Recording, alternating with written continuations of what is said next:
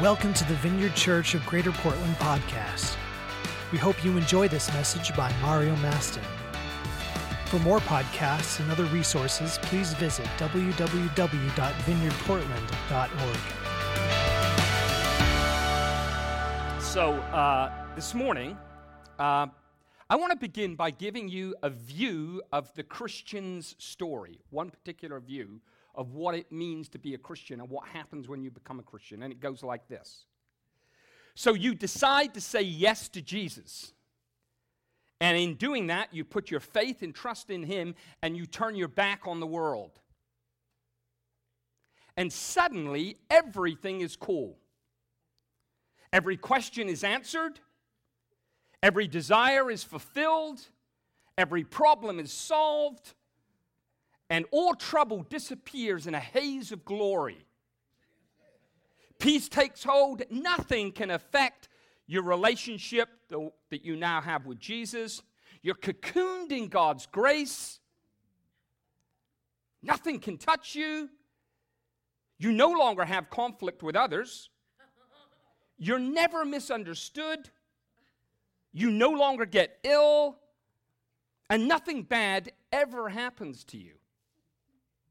And if the sharp end of life should intrude and something happens that interrupts your peace, perhaps the loss of a job, an accident, an illness, the end of a cherished friendship, or something that causes you either to doubt, be angry, or live in fear, then you figure, man, there must be a problem with my connection to God, such that He's tired of hanging out with me, and now He's left me to my own devices, and He's gone off to hang out with somebody else He'd rather be around.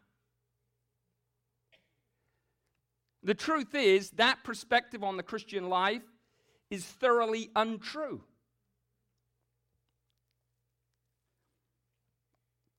You know that to be the case. The journey with Jesus doesn't work like that. And it is a journey, and trusting in Him, putting your faith in Him, as we've said before, is just the first step in that journey. There's a lot of steps that come after that. Christians soon discover, and if you're a Christian here this morning, you soon discovered that trouble is actually part of the journey. And while we're on the road to the New Jerusalem, we ain't there yet. This is what Jesus said. Your Father in heaven causes His sun, S-U-N, to rise on the evil and on the good. He sends His rain on the righteous and on the unrighteous. And in John 16:33, He said, in this world, speaking to His disciples, you will have trouble. But with that discovery comes an even greater discovery for those that are in Christ. And it's this, that we need help in the journey. We need help. Now, the text we're going to look at today is a pilgrim psalm. And it's all about the journey with God. And it goes after the help that we need in the journey, where to find it, who provides it, and what it looks like when we receive it. I'll just say parenthetically, I love it when somebody shares something that just confirms the word I'm about to preach. Because it reinforces it, but not only that, it confirms that I'm hearing from God. So, Shanna, thank you this morning for that word, because that word was like, probably 50% of the message I'm going to share this morning. Here's the text for today. It's taken from Psalms, and specifically it's Psalm 121. And this is what it says. I lift up my eyes to the hills. Where does my help come from? My help comes from the Lord, the maker of heaven and earth. He will not let your foot slip. He who watches over you will not slumber. Indeed, he who watches over Israel will neither slumber nor sleep. The Lord watches over you. The Lord is your shade at your right hand. The sun will not harm you by day, nor the moon by night. The Lord will keep you from all harm. He will watch over your life. The Lord will watch over your coming and going now and forevermore. Now, the psalmist is saying here with these words that we can have confidence in the Lord because the Lord is the source of the help we need for the journey that we're on in life together with Him. He is, the psalmist says, the maker of heaven and earth. And as such, this is what I want you to see this morning. God, is your guardian. God is your guardian. The one who watches over you now and forever. So let's dig deep into this morning and see what that really means, that God is your guardian, that He watches over your life. Well, the first thing that I think the psalmist wants us to get hold of, I just alluded to a moment ago, is this, that we can have confidence, that you can have confidence in the Lord. Why? Why does he say that or imply that? And why can I say that this morning? That you can have confidence in the Lord. Well, because when the journey gets rugged, and at times it will, and when the world turns dark, and at times it will, you need to recognize and remind yourself and others that the Lord is the source of the help that you need to confront the headwinds of life. And therefore, He's the source of your confidence. Look, the first thing to note in this psalm is He is your helper, right? I look to the hills. Where does my help come from? My help comes from the Lord. The Lord is your helper, but He's not just your helper. He is the maker of heaven and earth. That's a confident response to that question. I lift up my eyes to the hills, and where does my help come from? There are times in our lives where we look up and it's like, where is my help going to come from in this situation and circumstance I'm in right now? And the psalmist says, and resonates with that cry, and he says, where does my help come from? It comes from the Lord, who's the maker of heaven and earth. I want to think about the hills for a moment, which could also be rendered or translated mountains, either way. Naturally speaking, hills or mountains are places of majesty and strength. They're places of firmness and solidity. Twice in my life, I've been in the context, and I'm sure different ones of you have done this in different places at different times, but for me, twice in my life, excuse me, I've stood before mountains that have just left me awestruck. One when I was 15 and I was on a vacation with some friends in Switzerland, and I stood before the Eiger Mountain and I'd never seen anything like it in my life. I was completely blown away by the size of it, the scope of it, the majesty of it. It literally kind of took my breath away. I was like, I've never seen anything like this. And then many, many years later, like only about 5 or 6 years later, I went with my brothers, I've mentioned this before, and we kind of trekked through part of the southern Himalayas and saw the Annapurna mountain range. And it wasn't just one mountain, it was a series of mountains. And they seemed to go on forever, upward and outward, and they were incredibly awesome.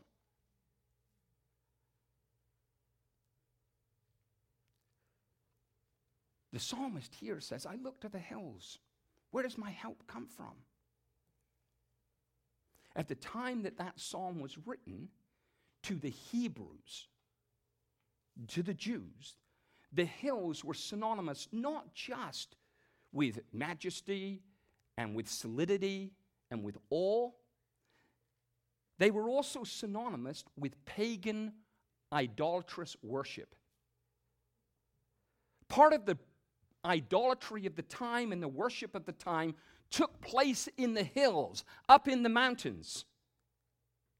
There were all kinds of shrines erected there. You can read about this throughout the New Testament.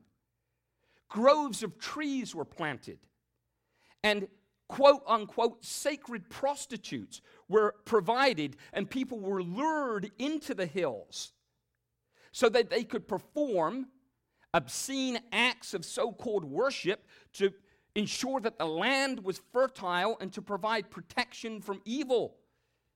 And the worship of Baal was prevalent in the hills. Jeremiah summed this up. He said, Jeremiah 3:23, surely the idolatrous commotion on the hills and mountains is a deception. The hills and the mountains were synonymous with that kind of idolatrous commotion, and Jeremiah nailed it. He said, what the stuff that's going on up in the hills and the mountains is a deception. So when the psalmist said, I look to the hills, where does my help come from? He responded by saying, it ain't from there, it comes from the Lord. When you, as a child of God, walking by faith, face trials or trouble, and metaphorically speaking, you look to the hills, places of natural stability, natural strength, or alternative sources of spiritual strength apart from God, you will be disappointed every time. Because in that sense, those sources are a deception. However majestic the mountains are, at the end of the day, they're just mountains. However beautiful the hills are, at the end of the day, they're just hills. No, your help and my help doesn't come from the mountains and the hills. It comes from the Lord.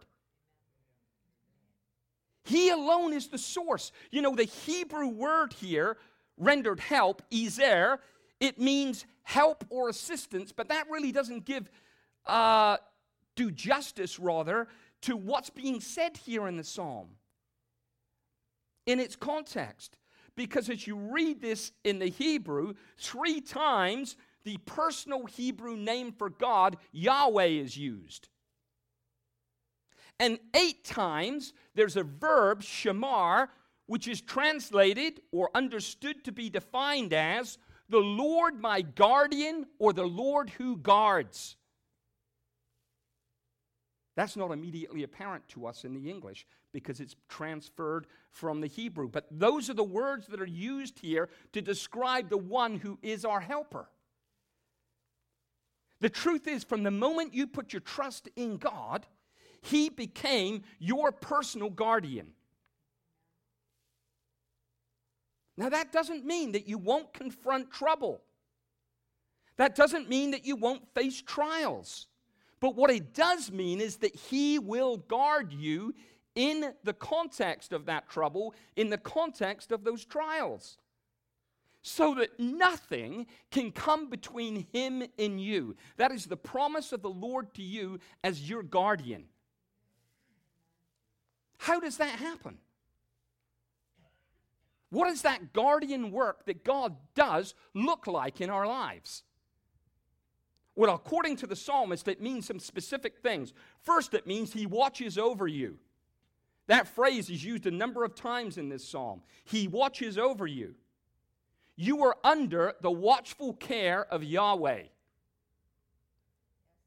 The psalmist is clear. This is where the verb shamar first appears in the poem, because this psalm is Hebrew poetry. It means literally to protect, to guard, and to watch.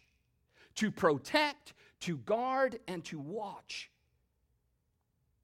The thing you need to see, though, about the way that God watches over you is that it's not passive observation. I mean, I can watch something in a passive way and be disengaged from it. You know, sometimes I'll do that. I'll go home. I'm feeling toast, feeling like toast. Not feeling toast, feeling like toast. I'll crash, put on the TV, and I'm like a passive observer of what's going on, which is not a good place to be in. But that happens. That's not what's being pictured here. The Lord is not a passive observer. He's an active protector as your guard. The Lord is not an impersonal, remote Lord who watches over you kind of from a distance and is disengaged in your life. He is right there with you every step of the journey. Whatever is happening in your life, God is there with you. Remember, you're on a journey, and He's accompanying you. Remember the Lord's promise? Never will I leave you. Never will I forsake you. Why? Because the Lord cares. This is the issue. The Lord cares. And that care drives the way that He watches over your life. He really cares about you this morning. You're not just one of a number. God loves you personally. He cares about your life, about everything related to you, about everything that is happening to you and with you. This care is rooted in a fervent, unfailing love for you. Nothing about your journey, hear me this morning, because this is the truth.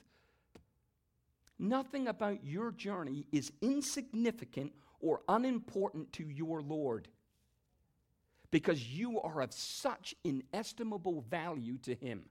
We were reminded this morning by Chad, before we shared communion, that we are of such value to God that He gave His only Son, right? Which we commemorate in communion. You are of inestimable value to God. Hence, He cares about you. Jesus said this, indeed, indeed, the very hairs of your head are all numbered. Now, some of us have more hairs on our head than others, but every hair on your head has been numbered. What is Jesus saying there? He's saying there's nothing too small, nothing too insignificant. Everything about you is of value to me.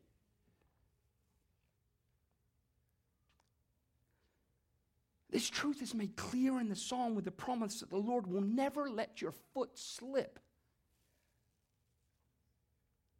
He's basically saying, I won't even let a stone move and cause your foot to slip. Talk about close care. Talk about loving supervision over our walk with God. And here's another amazing thing about the way that God cares for you. And hear this personally this morning. Here's another incredible thing about the way that God cares for you, right where you are, right now, and all the time. His care never wavers, and He never checks out. You are covered by Yahweh's caring, watchful gaze 24/7. The psalmist says, He who watches over you will not slumber. Indeed, He who watches over Israel will neither slumber nor sleep. Now, obviously, in the first instance here, he's talking about Yahweh's loving, watchful care over His people Israel. But we know from the New Testament that we are the spiritual Israel of God, right? We are God's new covenant, New Testament people. And the Scripture makes clear that what was true in shadow form in the Old Testament is more substantially true in the New Testament. So if it was true for them, it's true for us. In the first instance, this speaks to God's care over Israel, and in connection with that, I want you to see this. The gods, with a small g, of the Near East were often depicted as being asleep or sleeping. An example of this is found in the Old Testament. It's a great one, actually. It's worth reading sometime. If you don't know the story of Elijah and his confrontation with the prophets of Baal, check it out. It's in 1 Kings 18. It's an amazing story. I don't have time to recount it all, but basically, there's this showdown between the prophet of God, Elijah, and the prophets of these idolatrous gods and the prophets of Baal. And things come to a head, and basically, there's kind of a contest to call fire down from heaven. And Elijah says, you guys go first. Go for it. And they're whipped up into a frenzy from morning till noon, calling on Baal to bring fire down from heaven, and nothing happens.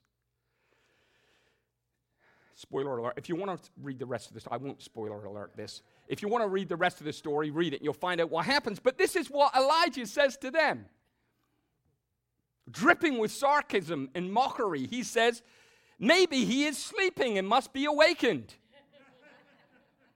They've spent hours doing this, and then after he says that, they go into hours more, and they start cutting their body and writhing around on the floor, and nothing happens.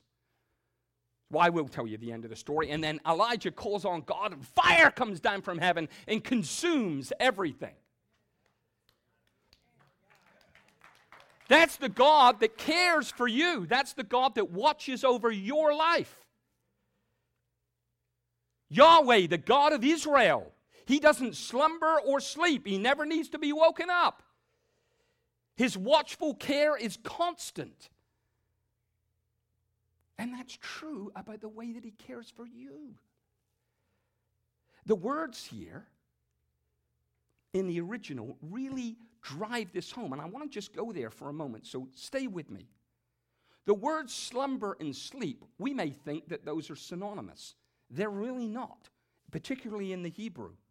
The word slumber in Hebrew is num, and that word refers to drowsiness or light sleep. It's the kind of thing I enter into late in the afternoon. Did it the other day, actually. I was over at the church waiting for the food pantry to start up in the evening because I was helping out, and sat at my desk. The next thing I knew, I was like head down. Yeah, I went numb. Numb.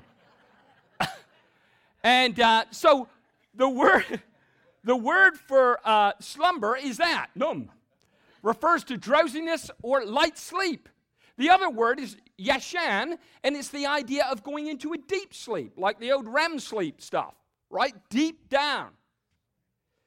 And he says, our God, he doesn't numb and he doesn't yashan. He doesn't nod off and he doesn't go into a deep sleep. He's always awake. He's always on. And he's saying that in relationship to the way that he cares for us. The God of Israel never nods off. He doesn't doze. He never falls into a deep sleep. This is your guardian God, the one that guards over your life. He's always attentive to you and everything that's happening in your life. Even if you and I don't perceive that, that is the truth. He keeps continual watch over you. So as the psalmist says, not even your foot slips in the journey. Think about that this morning. Just let that go down deep into your heart, into your consciousness. The maker of heaven and earth cares for you in that way.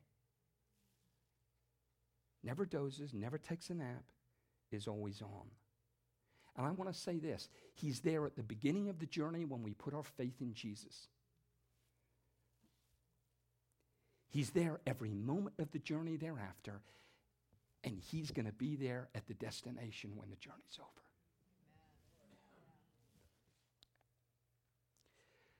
So you and I can be confident in the watchful care of Yahweh over our lives.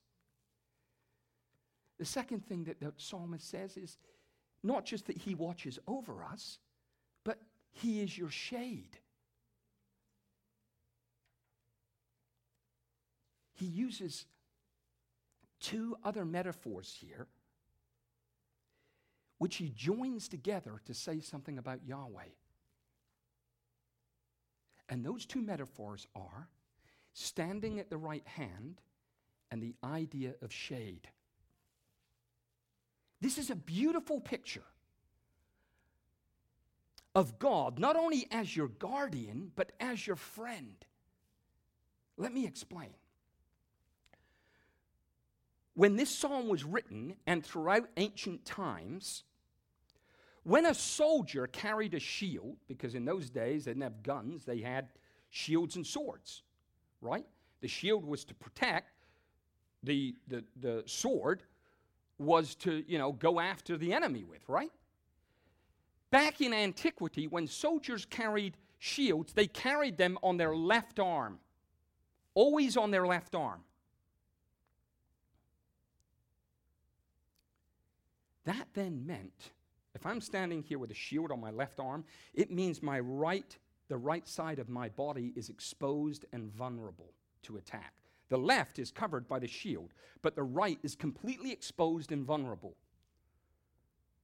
So it was always the case that a soldier wanted a friend, or at least an ally, standing at his right hand to provide protection where his body was vulnerable and exposed. And the psalmist says of the Lord that he is effectively our friend, our ally, standing at our right hand, fending off all and any potential threats that may come to us in areas where we are vulnerable and exposed. David was the warrior king. He wasn't just the sweet psalmist of Israel. David was a warrior king. Any of you that know anything about David know, yes, he was a sweet psalmist of Israel, as Scripture says. He wrote a lot of beautiful poems. Many of them are in the Psalms. But he was also a warrior king.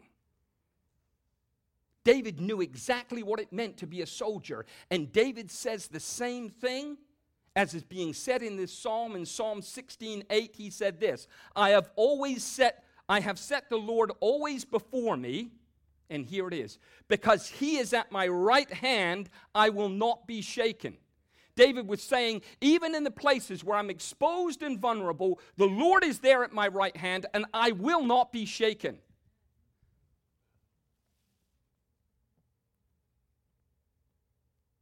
But this is not all the Lord does.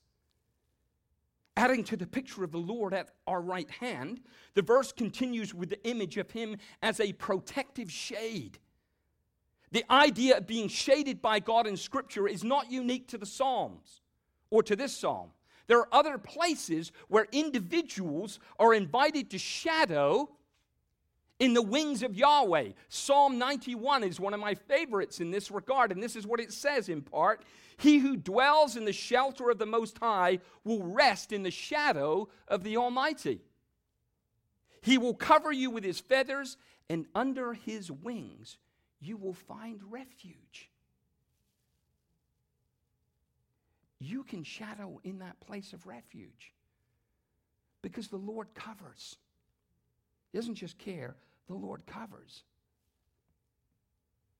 He's intentional about providing that place for you so that you will not be exposed. You will not be vulnerable to the threats of the searing sun by day, the psalmist says, or by the dangers of the moon by night.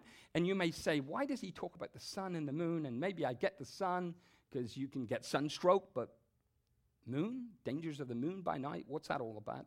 Well, a lot of biblical scholars, I've discovered, think that the references here may be to the Mesopotamian sun god and to the Babylonian moon god, representative as enemies of Israel.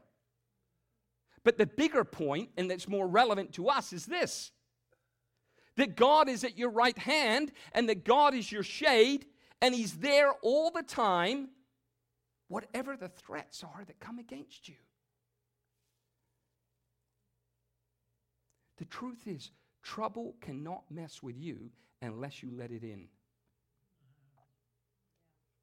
Because God doesn't take away our free will. He provides protection, and he will ensure that that trouble cannot get in. But we have the option of deciding whether or not we're going to let it in.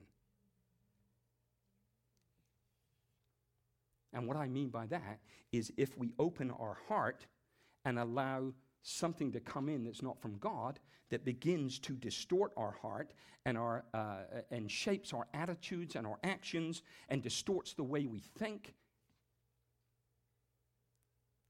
That's why God makes the promise to guard us from all evil. I mean, didn't Jesus, when he taught us how to pray, what we sometimes refer to as the Lord's Prayer, tell us to pray about that very issue? To be delivered from evil. And God's commitment to us is to guard us in that respect. I want to say this to you this morning. The Lord is never going to leave you exposed and vulnerable. He will always cover you whatever threats come. So you can take comfort from that as well as confidence in it. God is at your right hand. Keep that image in front of you. That He's given you the shield of faith. You've got that on your arm. It's there to prevent the fiery darts of the wicked one from getting in. But you and I know, at least I know this in my own life, that I have vulnerabilities and weaknesses in areas in which I am exposed. And God says, Mario, I'm right there. I'm at your right hand. And He says that, you put your name in there. He says that to each one of us in this room. I'm there at your right hand to protect you from all evil. And the last thing I want you to see is this. The psalmist says, He will protect you. The Lord will keep you from all harm. He will watch over your life. Now, this may be the most challenging part of this psalm to read, and Shanna referred to that this morning when she shared. That there are times when we feel like God has let us down. There are times when we feel like God has allowed harm to come and impact us. So I want to drill down on this one. I want to look at this more closely, not just skate over it. This is an overt promise of protection from God to you. Notice this. He does not say He will keep you from all trouble. He says He will keep you from all harm. And that's not just a little semantic trick. There's a big difference between saying, I will keep you from all trouble, and I will keep you from all harm. We've already established John 16:33. Jesus said to His disciples, in this world you will have trouble. But here God, Yahweh, is promising, I will keep you from all harm. Trouble will come in the journey. There will be obstacles on the road. At times, things will get rugged. There will be threats along the way. Sometimes moving forward will be very difficult. But whatever the road looks like, whatever it feels like, you and I can be confident knowing the Lord promises to keep us from all harm and that He will watch over your life. Now, you may be thinking this, and if you're not thinking this, I've thought this. What about when bad things happen to good people? What about when bad things happen to godly people? Now, hopefully, good people and godly people are one and the same. So what happens when bad things happen to good, godly people? Where's God then? Where's the protection from all harm? What about when that person is you? I want to submit to you this morning that the answer to that question lies in the love of God for you and His loving relationship with you. The Lord is committed to protect that relationship that He has with you through thick and thin. And in life, there will be thick and there will be thin. He is committed to you because His love for you knows no bounds, knows no limits, is the greatest power in the entire universe and beyond. And because He's made a commitment to keep you, the Lord cares, the Lord covers, the Lord keeps. What God commits to, He keeps. Those He loves, He keeps. Again, it's David who said this in Psalm 138, verse 8. The Lord will fulfill His purpose for me. Your love, O Lord, endures forever. Do you see the connection between the fulfillment of purpose being kept by God and His love that endures forever? It's the love of God that fuels the commitment to keep us and fulfill his purpose in us. It's God's love for you and his loving commitment to you that ensures he's going to keep you and he's going to fulfill his purpose in your life just like he did in the life of David.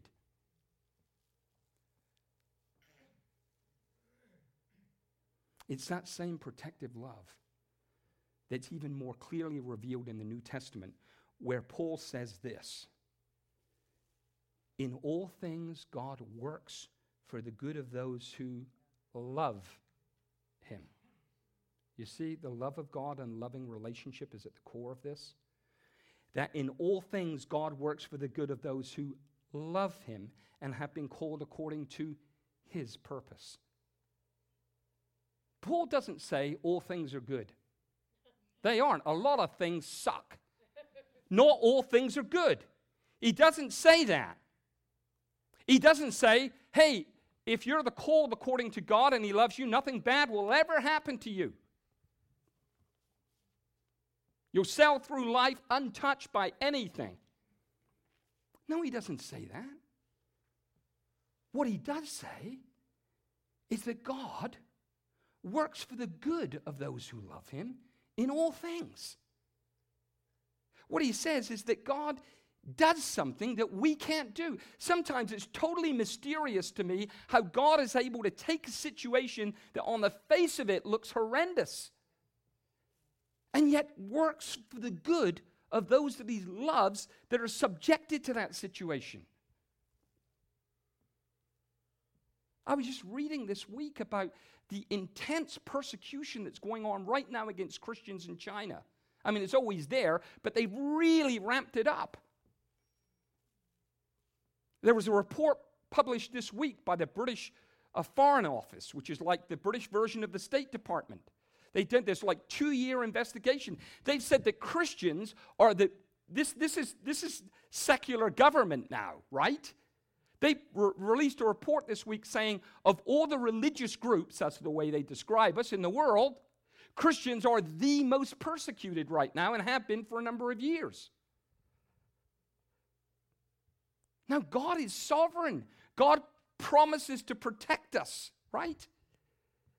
And we can't bury our head in the sand about that, but what we have to say is, Lord, you love us and you are working all things together for good, even if my tiny mind can't perceive how you're doing that.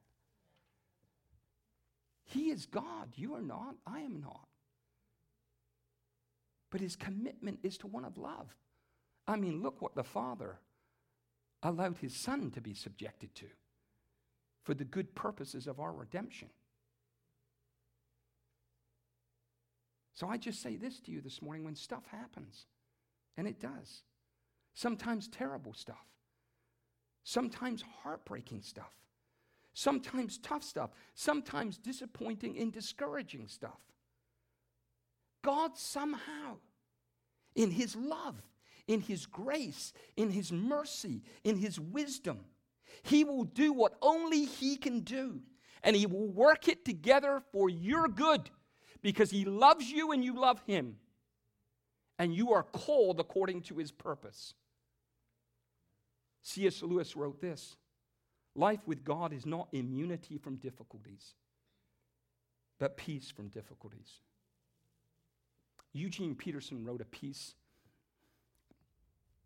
in his book, A Long Obedience in the Same Direction, that I want to read to you. You'll see it on the screen. It's rather lengthy, but stick with it because this is so powerful, I think. He says, the Christian life is not a quiet escape to a garden where we can walk and talk uninterruptedly with our Lord. Not a fantasy trip to a heavenly city where we compare our blue ribbons and gold medals with those of others who have made it to the winner's circle. The Christian life is going to God. In going to God, Christians travel the same ground that everybody else walks on, breathe the same air, drink the same water, shop in the same stores, read the same newspapers. Not many people read newspapers anymore, but this is a little dated. It was written a while ago. Are citizens under the same governments, Pay the same prices for groceries and gasoline. Fear the same dangers, are subject to the same pressures, get the same distresses, are buried in the same ground. The difference is that each step we walk, each breath we breathe, we know we are preserved by God. We know we are accompanied by God. We know we are ruled by God. And therefore, no matter what doubts endure or what accidents we experience, the Lord will guard us from every evil. He guards our very life. This is the promise of God to you this morning. He guards you. He is your guardian God. This is his commitment to you. And that commitment, rooted in his love for you, will never waver. The psalmist says at the end of this phenomenal phrase that we can take to the bank. The Lord will watch over your coming and going, both now, whenever your now is, he's watching over your coming and going, and forevermore. Both now and forevermore, the Lord is going to be watching over your coming and going, now and all through eternity. That is a stunning commitment. That's an amazing promise. The Lord continually and eternally watches over you. There's nothing in your life he's unconcerned about, nothing in your life he's not attentive to. He'll keep you at every stage of the journey, and everything will somehow work together for your good. I want to end with this. There's a New Testament passage that captures what I'm trying to say here, what the psalmist is saying, more importantly. And it's always been one of my favorite scripture passages, so I'm kind of tipping my hand a little bit here, but I love this passage, and this is what it says. It's right at the end of the book of Jude, and it's a doxology, an expression of worship and praise of God, and it says this: "Now to him who is able to keep you from falling." What does the psalmist say? Not even a stone will be moved so that your foot slips. Now to him who is able to keep you from falling, and not only that, to present you before his glorious presence without fault and with great joy. How is God going to present you before his presence? Without fault and with great joy. To the only God, our Savior, be glory and majesty and power and authority through Jesus Christ our Lord, before all ages, now and forevermore. Amen. What a phenomenal promise that is to us. God is able to keep you from falling, and not only that, guys, he's going to present you faultless, and he's going to do it with incredible joy. It's not going to be like, oh, here he comes. Here she comes, Have I had to be patient with them? Come on in. It's not going to be that. It's like, you are perfect in me. Come on in. I am stoked that you've arrived. In the journey, Yahweh is your guardian, the maker of heaven and earth. You don't need to look to the hills. You don't need to look to the mountains. He's all the help you need. So, this psalm, you've heard me talk about the Psalms of Ascent before. This is one of the Psalms of Ascent that the pilgrims, the Hebrew pilgrims, sang as they processed up to Jerusalem. They sang this in the journey. Well, you and I are on a journey now. I said earlier we're not in the New Jerusalem yet, but we're on the way to it. We are on a journey to the New Jerusalem with God. Let this be our song, just like it was their song when they were making their way to Jerusalem a couple thousand years ago. They were saying something about God when they sang this. They were saying something about who they were in him. And they were saying something to the world around them. And when we let this song be the song of our life, that's what we're doing too. We're saying something about God. We're saying something about who we are as his people in him. And we're saying something to a broken, busted, needy world. about who Yahweh is, about who our Lord is. And as we walk by faith, we can build ourselves up in confidence, knowing He watches over you because He cares for you. He is your shade, continually covering you, and He will protect you because He's forever committed to you. The Lord is with you. He's your helper. He's the God who is your guardian, and He's watching over your coming and going, both now and forever.